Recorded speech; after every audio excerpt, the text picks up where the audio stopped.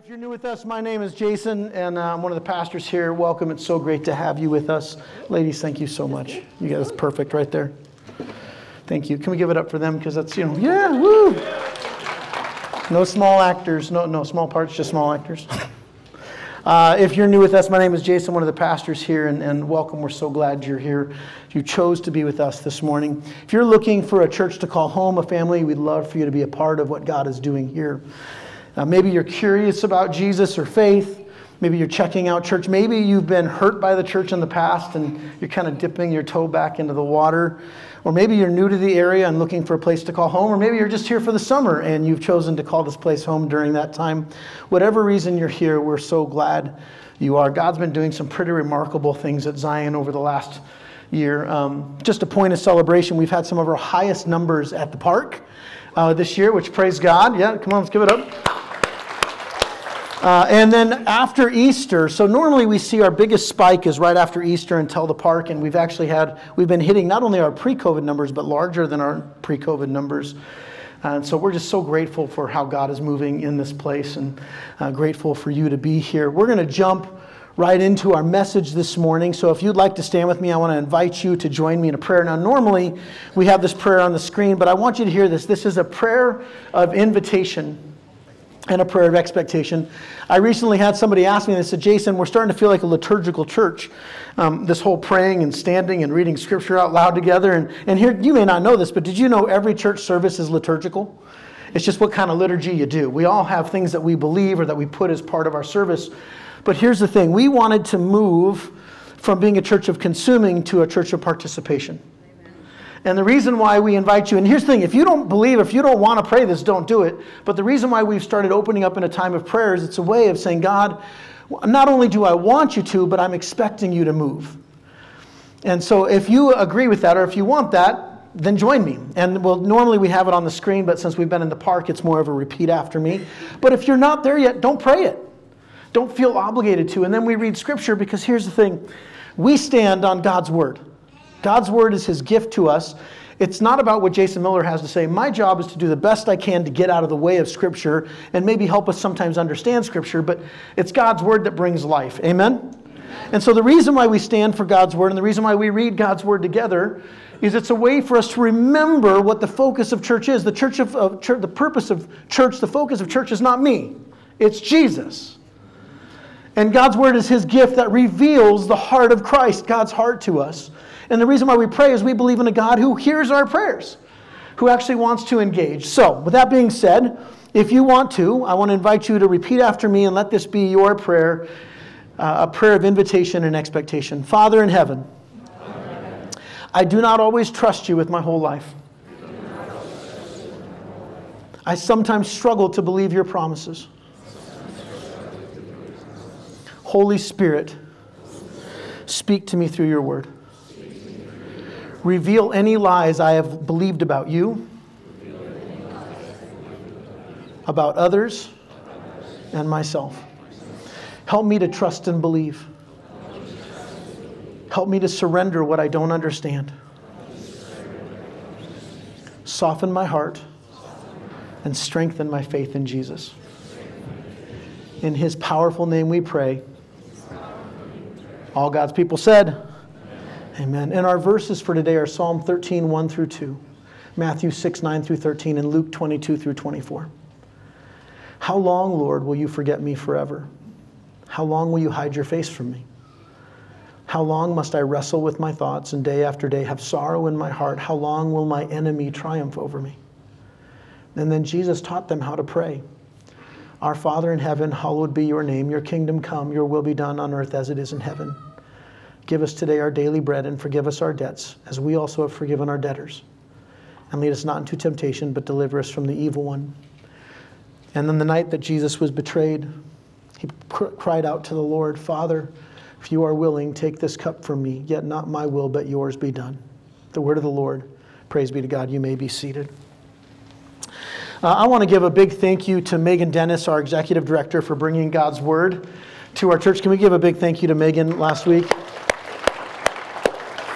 You may not know Megan. Megan's role is the executive director. She handles all the day-to-day stuff, and she's part of our executive team. And I'm so grateful that she allowed the Holy Spirit to speak to her, but also through her. And I heard just wonderful things last week about how God moved. And I want to say I'm so incredibly blessed and thankful for our staff and our volunteers and leaders here at Zion. You may not know this, but I mean, we have a really deep bench.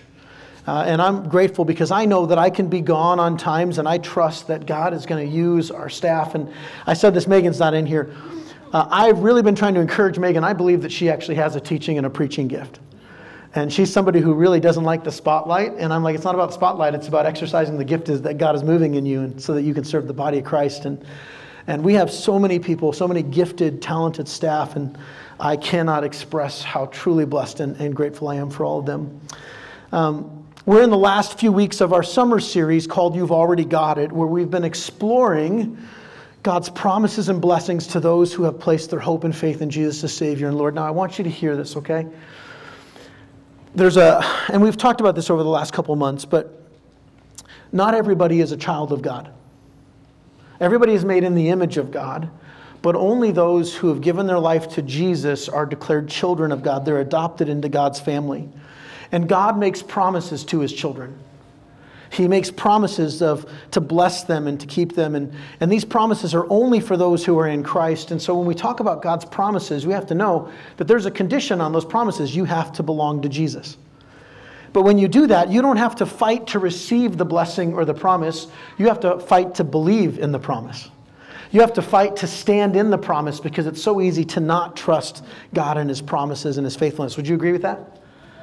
And so our fight is not to receive, it's to believe. Our fight is to stand in the midst, to stand in the river, so to speak, under the waterfall of God's promises and blessings. That's where our fight is. We don't have to earn any of it. Jesus already paid that. And so we've been talking about God's promises. And last week, Megan shared about God's promise to provide. That if you're a Christian, if your faith is in Jesus, God makes a promise that He will provide for you. Now, the challenge for us is that God says He'll provide everything you want, or everything you need, not everything you want. And that's part of our problem, is usually when we come to God with our wants, not our needs.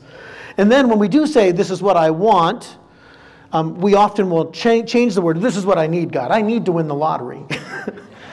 You understand all the good I could do if I won the lottery, Lord, right?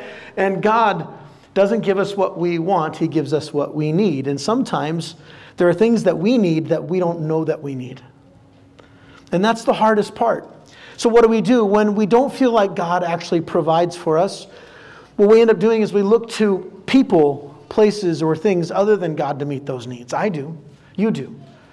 The Bible calls anything that we put our trust in, our faith in, that is not God, any person, place, or thing other than God that you look to for provision, He calls that an idol. Everybody say idol. Idols are faux gods. They're faux providers. They kind of look like they provide, but it's not real provision. It's temporary provision. It's not provision that actually sustains. And then the Bible tells us that when we do that action, when you actually put your hope in those things, He calls that act idolatry. Everybody say idolatry. Idolatry is when we actively put our hope and trust in something other than God to provide. Ultimately. I mean, here's the thing. Jobs provide, right? They do. But what happens if you lose the job? Our wives or our husbands, our children, they provide something, but it's not ultimate. God is our ultimate.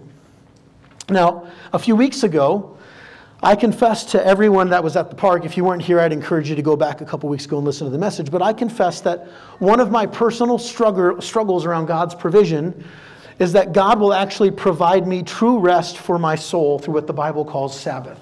I wrestle with this. It is hard for me to put my trust in God in this area. And because I don't always trust God to provide, I often look to idols, wrong things, to provide a pseudo rest. I look to food, to hobbies, or Netflix, or my spouse, or sometimes even a nap, right? And none of these things are bad unto themselves, but when I look to them as ultimate, they've now moved from a gift to a curse. Does that make sense? God gives us wonderful gifts. Hobbies are a gift. Would you agree with that? Like, how cool is it? Do you think anybody was playing golf? Well, the game didn't exist yet, but they weren't playing golf when Jesus was around. I'm grateful for the game of golf, primarily because it reminds me, I suck at things. Like, I'm grateful for Netflix. I get to watch fun TV series. I'm grateful for naps, but these things are not ultimate. And sometimes I look to them to provide ultimate rest instead of that ultimate source of rest, which is Jesus.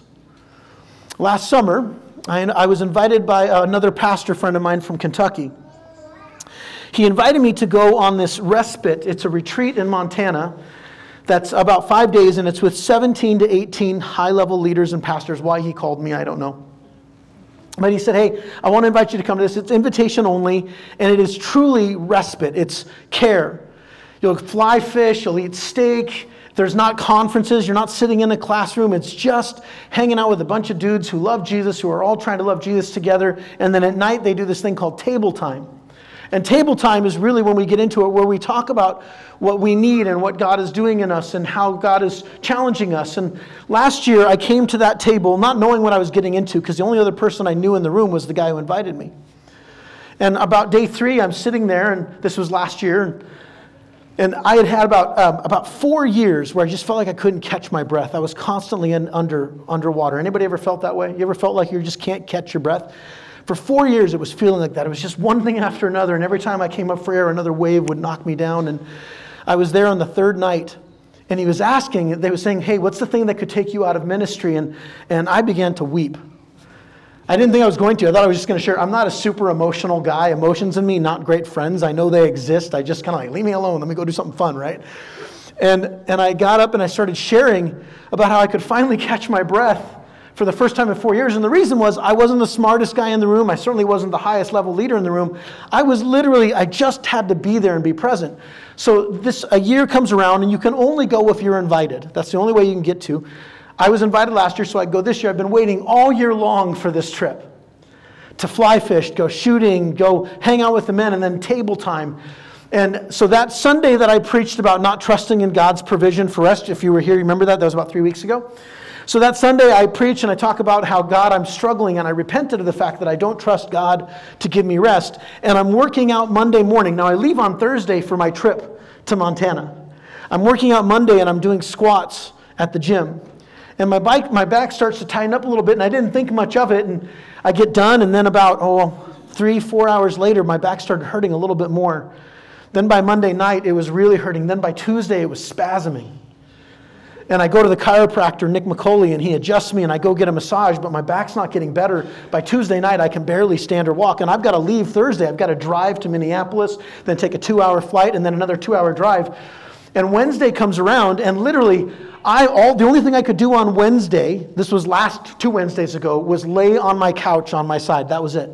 I couldn't do anything else. Every time I sat up, my back would spasm. If I sat down, my back would spasm. I couldn't walk. I went to the chiropractor, so 3 chiropractor visits and a massage later. My back's not getting any better. And I go to Lisa, and I'm like, you gotta understand, I've been looking forward to this trip for a year. And I'm like, babe, I'm like 95% sure I'm not gonna make it. It hurts too much. And so I do what I know the Bible tells me to do. I throw out to my friends and some people at the retreat, and I said, hey, I need prayer. My back is hurting. And so I threw out a prayer to some people here. And Tricia McGrath, anybody who doesn't know Tricia, she's not only a prayer warrior, one of the gifts that God has given her is words of knowledge at time where she'll speak things. Literally one time we were in a council meeting making a decision, and Tricia texts me, not knowing what's going on. And she says, hey, I feel like the Lord's giving me this for you. And it literally was the answer to the question that we were wrestling with at council, right? So I send out, hey, I really need prayer. I need God to do something to heal my back. And she types me and she says, hey, what I want you to do is I want you to declare any areas of sin or distrust in the Lord, repent of anything you're not believing in. And then she takes it one step further. She calls me.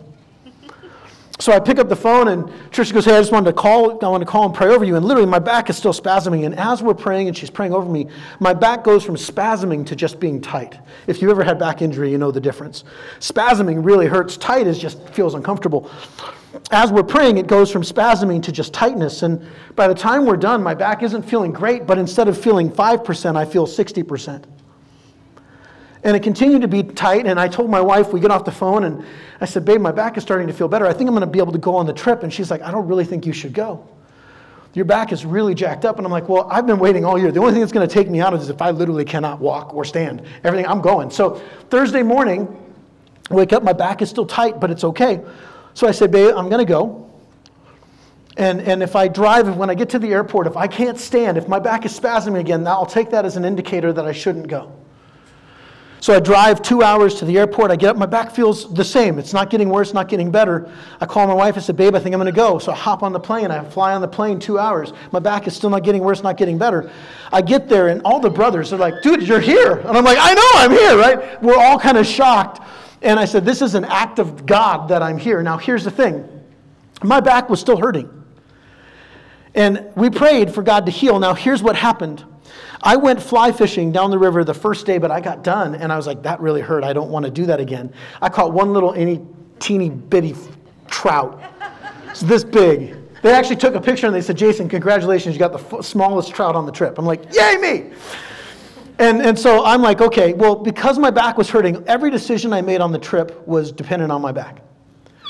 And normally, yeah, preach it. And normally, what I would do is, because here's the thing, the way that I'm realizing that God is working on me is my tendency is to chase other things to meet my need instead of chasing God. And because of my back, I couldn't do fishing the next day, which was, of course, when they just crushed the fish. Like, they caught like 60 fish between 5 boats. I mean, they were just, and if you've ever fly fished, that's a lot of fly fishing, right? And then the next day they caught equally more. I went on a pontoon, and all I did was rest. And now here's the thing. God didn't heal me 100%. And the question is why? He healed, but he didn't heal 100%. Why? Because God knew what I needed, not what I wanted.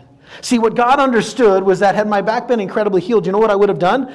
I would have chased after all the fun things instead of just resting in the Lord. And so over that next 4 days, while everybody else was having a great time, I was making every decision around my back, but it was forcing me to actually rest. Now, anybody who knows me knows this. One, I have a hard time staying still. I also have a hard time not talking. I know you're shocked by that. And so one of the days that we were supposed to go on out fishing, one of the options was to go on the pontoon, and we're out on the pontoon on this giant, it's a 70-mile lake in Fort Smith, Montana, and it is gorgeous. And I mean, there's cliffs, it's just beauty, and all the guys that are on the boat with us, they're jumping into the water and they're cliff diving, all the things that I'm like, dude, I want to do that so bad. But I'm like, no. And one of my brothers is a pastor at a church in Texas. He goes, Jason, why don't you go in the water? And I said, dude, I'm not afraid of getting in the water. I'm afraid of what's going to happen when I try to come back in. Because when you have a bad back, any small movement can jack things up, right? And he goes, Jason, if you need to, tell you what, jump in the water. We'll help you back into the boat. Every part of me was like, yes, I'm going to do it. And yet there was that still small voice in me that went, that's not what you need. It's what you want. I got to sit through the entire trip, and I missed out on some of the fun things, but here's the thing. God kept my back tight so I could be tight with him. What I wanted was complete healing, and Jesus knew that what I needed was to depend on him, and so he healed just enough for me to be present. Now, is that what I asked for? No. Now, this actually has a lot to do with what we're going to talk about this morning. See, here's the thing. Last week, Megan talked about God's provision. And sometimes we have to trust God, but God will not always give us what we want. He'll give us what we need so that we can lean into him and to trust him more. And this morning, I want to talk about God's promise to hear and listen to you. And we're going to talk about specifically what these two words mean and how they relate to us. And functionally, hear and listen in the Bible are used interchangeably. But in our culture, they're not the same word. Hearing and listening have different values and meanings, and we'll get to that in a little bit. Let me ask you a question. How many of you, by show of hands, struggle with trusting God that he actually hears your prayer? And I'll put my hand first. How many of you struggle believing that God actually hears your prayer? It's okay that you struggle with that. I do. I often struggle with praying. Prayer is not my natural language. It's something I have to remind myself to do. Because sometimes I wonder, God, do you actually hear me? Now, here's the thing. I know what the Bible says. I know that the Bible tells me that God hears and listens to those who belong to him, but I struggle. My mind starts playing games on me. I'm a mind person. I get stuck in my head a lot. Now, here's the thing. I often struggle with praying because sometimes I wonder if God actually hears me. And I know some of you in this room have no idea what I'm talking about because you have what is called the spiritual gift of faith. Now, let me talk about, there's two gifts here. There's the first gift, which is salvation, which the Bible tells us the only way you can confess the Lord is because God has given you faith. That is a gift he's given you to believe in Jesus. But the spiritual gift of faith is like faith on steroids. Literally, it's the person with the spiritual gift of faith. They have an unshakable Belief that God will do exactly what he says he will, and that they'll trust if it's a yes, no, or maybe. They don't care. They trust that God is sovereign and control. That is the spiritual gift of faith. The gift of faith, the first gift that if you're a Christian you received, Ephesians 2 says this, by grace you have been saved through faith, and that is not of yourself. It is the gift of God. The reason why you believe is because God first acted in you. You don't find God, God finds you. And it's not a result of your works so that you cannot boast. It is a gift of God. That's the first gift. If you're a Christian, that's the first gift. The second, the spiritual gift of faith is up there with things like teaching and preaching and wisdom and prophecy and healing. There are spiritual gifts. Some people have the spiritual gift of faith, that they have an unshakable confidence in God's word, his promises, and his faithfulness. The Apostle Paul in Romans wrote these words, for by grace given me, I say to every one of you, do not think of yourself more highly than you ought, but rather think of yourself with sober judgment. Now listen to this next part. In accordance with the faith God has distributed to each of you. Now there are two ways to interpret this, and scholars aren't sure, but I believe that the text around it kind of supports it. One will say the accordance to the gift given to you is the faith you have to believe in Jesus, but the rest of that chapter is all about spiritual gifts. And I think what it means is that for some people, God gives them the spiritual gift of faith. Now here's the thing. Did you know you can pray and ask God for any gift? You can. You have access because he is a good father who gives every gift he gives is good. And you can pray and say, God, I want the spiritual gift of faith. I can tell you, I've prayed that. God, give me that unshakable belief that you will do exactly what you say you will. And he's not given it to me to this point. I don't have the spiritual gift of faith. I still believe, but I wrestle and I go, well, God, I've asked for it. Why aren't you giving it to me? And I wonder if it's because God knows that if he gave me that gift, I might need something else more. Like my children ask for gifts all the time. Regularly, I don't give them what they want. I give them what they need, but they can still ask. And so it's okay to pray for that. How many of you believe you have the spiritual gift of faith, that unshakable, unwavering trust in God's provision? Raise your hand. There's a few of you who do. Right? And that's okay. Praise God you have that. It's not a better or worse gift. It's just a gift. It's a gift that God has given. So here's what happens. When we wrestle with God, we wrestle with thinking God always hears and answers our prayers. Notice what I said is I said thinking. I didn't say believing. I actually believe God answers and hears our prayers. I believe that God is listening. My head gets in the way. For some of you, it's your heart gets in the way, your emotions or feelings, or it's your gut. Sometimes you get in the way. Now, there's some cool things about this. See, I believe fully, because God's word says this, that God hears and listens to my prayers and your prayers if you love Jesus. But here's the key in this. The promise to listen to hear is only for those who belong to Christ. If you are not a Christian, God does not promise to hear or listen to your prayers. It doesn't mean he won't listen. It means he doesn't promise to. Do you see the difference? For the person who is a child of the King, he will hear and listen to you. If you do not belong to Jesus, he might listen to you, he might not.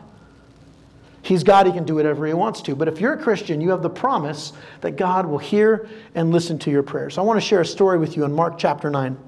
And maybe you're familiar with this story. So one day, Jesus is coming into this village with three of his best friends, Peter, James, and John.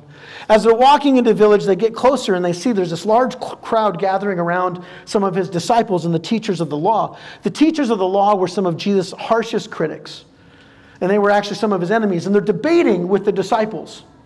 And Jesus doesn't know what they're debating about. And so he comes in and he says, hey, what are you all arguing about? There's all these people listening to this debate. But before they can answer, this man comes to the feet of Jesus and he says, Rabbi, teacher, I've brought you my son who is demon-possessed to heal. This demon has made it so he can't speak. It throws him to the ground. He foams at the mouth, gnashes his teeth together. He stiffens up. Now, I want to speak to you skeptics or cynics out there. I don't believe that everybody in this room is a Christian, or some of you might be wrestling, deconstructing your faith. One of the struggles is that when we read the New Testament, it's easy to go, well, there's a natural explanation. It's not a demon. And if you're a skeptic or a cynic and you're like, hey, all of the miracles that Jesus did on people can be explained through natural phenomenon, through psychology or mental illness or something else, often people will say that this story, well, he's not demon-possessed. He has epilepsy. He's having grand mal seizures, and they just didn't understand that. Now, if that's you, if you're like, I don't know that I believe in all this Bible stuff, here's what I'm going to ask you to do. One, I totally get your doubt. I do. It's hard to believe this stuff for some of us. For some of you, you're like, absolutely, totally believe it. But before you check out, would you consider for a moment, would you be willing to at least listen to the rest of the story and maybe consider what the Bible says? So this man brings his son who is having seizures, who's foaming at the mouth, can't talk. And he says, Jesus, I brought my son to your disciples, but they couldn't cast out the demon.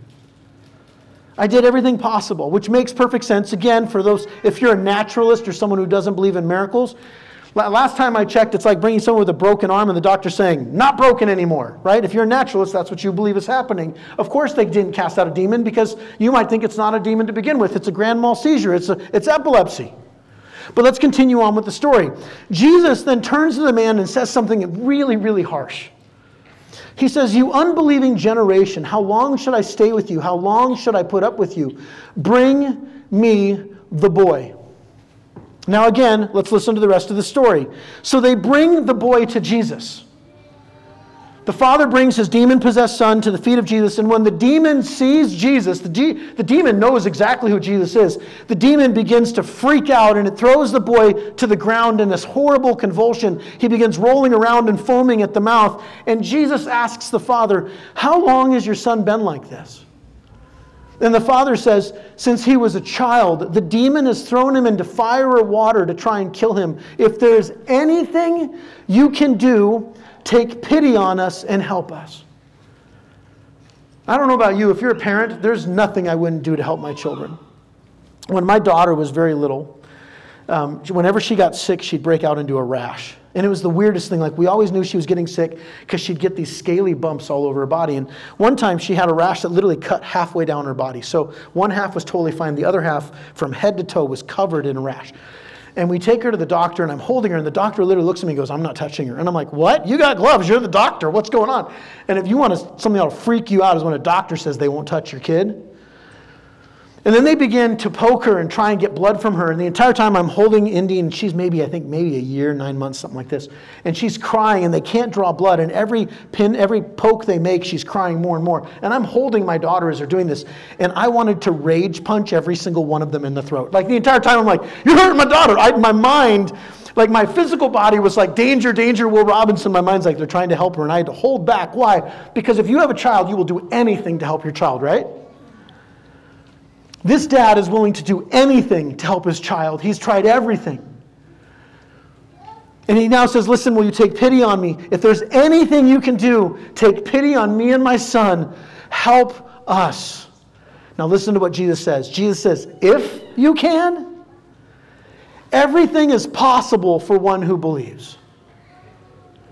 Now, this next part is really important. Immediately, the boy's father cries out, I do believe, help me overcome my unbelief. Let me say it again. I do believe, help me overcome my unbelief. Now, you may not catch this, but did you know that doubt and faith can coexist? He believes, and yet he's struggling with doubt. Faith and doubt are not opposite sides of the sea or on different lakes. No, they go together. Faith and doubt can coexist because your doubts are not more powerful than God's promises. Did you catch that? Your doubts are not more powerful than God's promises. It's not about how big your faith is. It's about how big God is. That's why Jesus says if you have the faith the size of a mustard seed, you can tell this mountain to move over to there. Now, there's more to this going on. Man, I wish that I had heard this when I was younger. Jesus then rebukes the demon. Deaf and mute spirit come out of him and never enter him again. The demon inside of the boy starts to shriek. Now, I've encountered demon possession one time in my ministry, in my life, that I can honestly say I believe it was a demonic spirit. The demon begins to cry out as Jesus rebukes him. And as it shrieks, the boy falls on the ground and violently convulses again. And as the demon is coming out of the boy, and the boy is laying there and he looks like he's dead. And now all the people are like, oh my gosh, Jesus just killed this little kid. And Jesus grabs the young man by his hand and lifts him up. This man's been healed. Now check this out. For those of you who might wrestle with believing that this story is true, you might be saying, well, how can I trust this? How do I know it's not just a myth or a fable, something that happened over time? Did it really happen? Well, there's a couple things why we can trust this story. First, did you know Mark's gospel is the earliest gospel that was recorded? It's closest to Jesus' ministry, which meant that when people read it, there were still eyewitnesses who could have said that didn't happen. All it took was for one person to say, hey, I was there, and that boy didn't get healed. I still know that kid. He's still got demons in him, or he's still convulsing. So first off, the earliest accounts we have are from the book of Mark. No one contradicted this statement. Secondly, obviously something happened.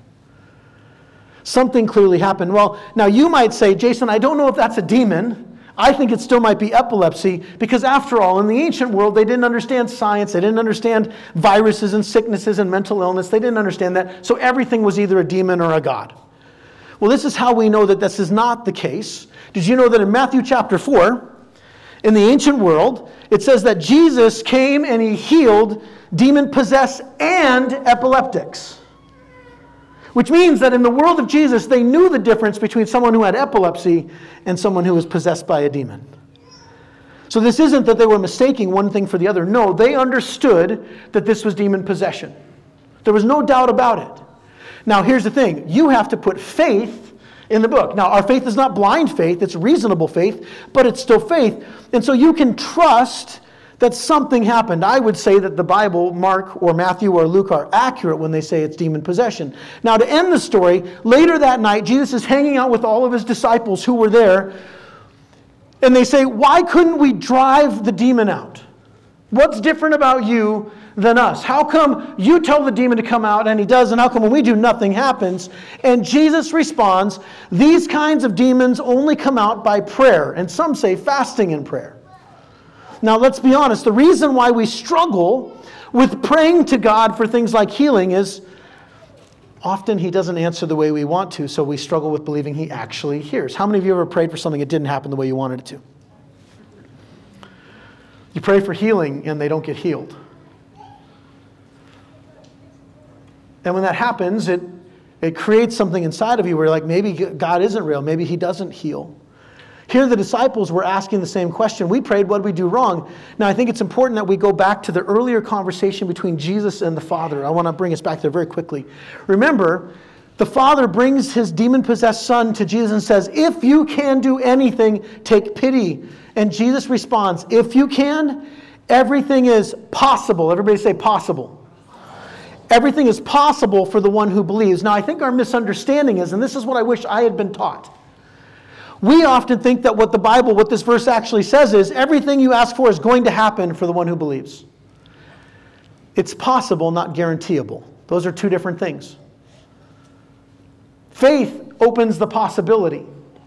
But for something to be possible, it means it may not happen. Otherwise, Jesus would have said, anything you ask for is going to happen exactly the way you ask. No, for the one who has faith, everything is possible. Jesus never claimed that he would heal every sickness here on earth at this time. Did you know there were people who encountered Jesus who weren't healed? There was an entire village who wasn't healed because of their unbelief. Miracles are possible, but they are not guaranteeable.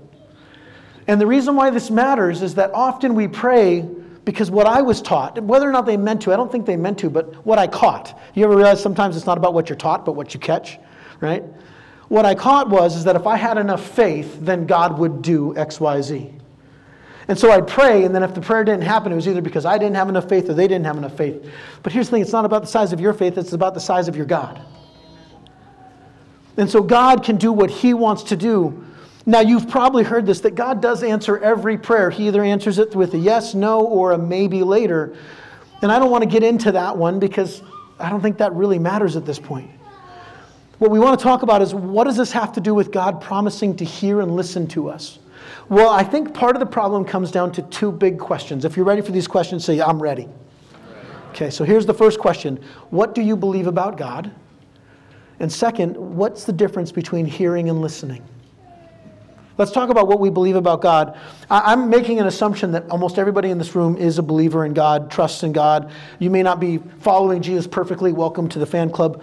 But everybody here, I believe, most of you believe that Jesus is God. But maybe you don't. Maybe you're here because you're checking things out. Maybe you're an atheist who's like, I don't know if this God thing is real. Maybe you're an agnostic who's like, I'll believe if you can show me. But there are four misconceptions, common misconceptions about who God is. Here's misconception number one. God is a divine clockmaker. What this means is, some people believe that God created the world and the universe and all of humanity and then stood back and let the clock unwind. He let nature take its course. This is often called deism. Everybody say deism. Deism is a hands-off God. He got it going. He's a watchmaker and he goes, look at my watch go. Okay. Second is the absent or distant God. They've done research that shows that among Christians, depending on what your relationship with your physical earthly father was like, is often how you will view your heavenly Father. And these next ones are kind of connect to that. Some of you believe that God is an absent or a distant God. That God created the world and humanity but simply doesn't care about the world and has distanced himself from it. He's like the proverbial father who went out to get a gallon of milk or a pack of cigarettes and never came home. That's how some of you might view God. He's absent or distant. Some of you think he's an angry and spiteful God. That he's sitting up there and he's looking at the world and humanity. He's angry and he's looking for opportunities to punish or to bring wrath on you. He's a vengeful, angry father. Some of you think he's the genie God like Robin Williams and Aladdin, where he simply exists, he created you, but now he exists to make your wishes come true. He's like some sort of divine vending machine that if you put in the right change, exact amount, then he'll give you what you want. There's these four views. Again, you have the divine clockmaker, the absent or distant God, the angry and spiteful God, or God the genie. But this is not how the Bible, which is God's word written to us. The Bible is not a book about you, it's a book about God. And the authors of the Bible reveal who God is. And one of the things we talk about is that God is the Father. Now, you may not know this, and it's hard to comprehend, but God is three distinct persons in one substance called God. There's God the Father, and God the... They are not the same person shown in different ways. They are three distinct persons in one being called God that is a mystery. We cannot fathom it. If you could, he wouldn't be God anymore. Some of you want to get rid of the mystery of God, and if God is no longer mysterious, then he's like us. God is mysterious. We can't fathom it. But the first person of the Godhead is God the Father. And now here's the thing. Right now in our culture, there is a war against the fatherhood of God. This doesn't mean, it's not the gender of God in the sense of that he's male or female. It's talking about who he is, what he does, and it matters. Did you know the only people in Scripture, when it refers to supernatural, who use the word they or we are demons? He is God the Father. He is not a God, him, her, she, they, them. He's not that. He is God the Father. Jesus said, pray to God the Father, not God the they. And I'm not meaning this to get on a kick, but it matters. Because the fatherhood of God is under attack. And the reason why it's under attack is because men, myself included, we are not divine fathers. We make God the Father look bad. And so there's, as a reaction, you have people who don't know Jesus, don't love Jesus, or don't really care about what the Bible says, where they want to take back or take from something that God has defined about himself. To say that he is Father has more to do with what he does, his role, his action, activity in creation and in the Godhead. He is not the Son is not the Father. Remember, Jesus goes into the water and the Father says, this is my Son. He doesn't say, this is another side of me. He said, this is my Son with whom I am well pleased. And then the Holy Spirit comes down. Three persons, one substance, God. So God the Father is not described the way that we often think he is. See, what we find from God the Father is that he is not distant or angry. He's not a clockmaker. He's certainly not a genie, but he is a loving and good Father. And as a God the Father, Jesus teaches us this prayer that is meant to draw us into the nature to understand who the Father is. The Lord's Prayer is not just here's what you should pray, but rather how you should pray. It reveals, it unlocks, it unpacks the beauty of who God is. Listen to this, and it's going to be on the Zion app. If you don't have the Zion app, check it out. But here's what the Lord's Prayer does. It reveals the character and nature of God. First, our Father, you are adopted into his family through faith in Jesus Christ. You are made sons and daughters of the King. Amen? Who is in heaven. He is not a human father. He is perfect in every way. He is not sinful or capricious. He is a good Father. Hallowed be your name. His name is holy and worthy of praise. Your kingdom come and will be done on earth as it is in heaven. He is a king and he has a kingdom and he wants to bring that kingdom to earth. Give us this day our daily bread. He is a provider. Our Father provides, and forgive us our trespasses as we forgive those who trespass us. He provides forgiveness through Jesus' death on the cross, and through the Spirit we too are able to forgive. Lead us not into temptation. He is your leader, and if you follow him, he will never lead you to sin. He will not. but deliver us from evil or the evil one. And if you follow him and if you trust him, he will deliver you and protect you from Satan. That doesn't mean protect you from life. Christians die. Bad things happen. God the Father is a loving, generous protector and king who provides and leads. He is not hands-off. He is not distant or absent. He is not bitter and angry. He is not a genie. He is God the Father. Amen? And the Lord's Prayer teaches us the heart of the Father. This is why it's a prayer and not just a teaching. It is a way to help us communicate with God the Father. But now here's the other part. Remember I said the first one is your view of God. The second is your view of hearing versus listening. There is a difference. Here's what we've learned. Hearing is the ability to perceive sound because you have ears. That's what hearing is. Listening is the skill of receiving and responding to that information because you have a mind. This is why deaf people may not be able to hear, but they can listen. They may not be able to hear, but they can listen. God hears you and he listens to you. He hears audibly, but he listens to you. When I tell my children, if you have children, maybe you'll understand this. I tell my children, hey, go clean your room. They heard me. My son will usually respond with a, right? It's like from the Goonies or something. Hey, you guys, right? You know, it's the whole thing. If he's listening to me, it means what? He's going to go and clean his room. He may have heard me, but was he listening? Now, here's the second part of hearing versus listening. Hearing is passive. You have limited ability to control what you hear. There's noise going all around. In fact, our brains are designed in such a way that we drown out background noise. If you've ever sat in an absolute silent room, it'll drive you crazy because your brain actually needs all the other stuff. Listening is active. Hearing is passive. Listening is active. You have to choose to discern and understand what you're listening to, which is why when I do premarital coaching, I teach active listening. Because most of us aren't good at listening. It's exhausting to listen. It means being fully present. All right. We're coming to the end. I'm going to invite the worship team back up here. We often confuse listening to somebody as them agreeing with us or doing what we ask for. See, part of most of our conflict in culture is when somebody doesn't agree with us, we'll say, you're not listening to me. No, I don't agree with you. We often assume that listening means agreement. And this is why I think maybe the problem is this. What if instead of saying God listens to us, he listens for us? Meaning he listens for what's best for us. He's not just listening to you as if you're his parent and he's your son. No, he is listening for you. So when he prays, he makes the best decision possible for you, for himself, and for the world. You have a God who's listening for you.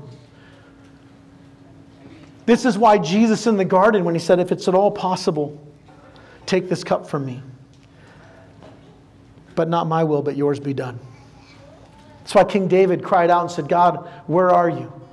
Why are you leaving me alone? Why are you not coming and rescuing me? But if you read the rest of Psalm 13, he then goes on to praise God in his goodness. I want to share one final story with you. And it's a hard one. I'd moved to Phoenix when I was 25, and there was a woman that when I was in high school who was kind of like Lisa and I's spiritual mom. She lived in another part of California, and we would often go visit her. And over time, I lost contact with her and her family. This woman loved Jesus, loved me exceptionally well. And about 5-6 years had passed, and we had moved from Phoenix up to Minnesota. This is 2002, and I got a call from a mutual friend of ours. And they said, hey, this woman, she's been diagnosed with cancer, and she's on her deathbed. And so I remember me and Lisa had just moved to Minnesota. We'd been there for maybe a couple weeks, and I was making plans to try and fly back to say goodbye to her because this woman meant that much to me. And before I could even book the tickets, I got a call that very same night, and she had died. She lost the battle to cancer, but she won the war with Jesus. About a year or so later, I was in San Diego visiting, and I got to do lunch with her daughter. They now lived in San Diego, and her daughter shared this story with me, and I didn't know this. And she goes, Jason, it was so hard because my mom was in the oncology wing, and all these pastors and people that she had impacted over the years came to pray with her and pray over her, and we were praying for God to heal. And she goes, Jason, it was like round the clock, people were coming in and praying cancer, binding the spirit of cancer, casting cancer out, healing cancer, praying all these things. And my mom still died. But here was the remarkable thing. And she goes, Jason, I'm not going to lie, I'm still wrestling with this. While they were praying for my mom, God was healing all these people around her in the hospital ward, in the cancer ward.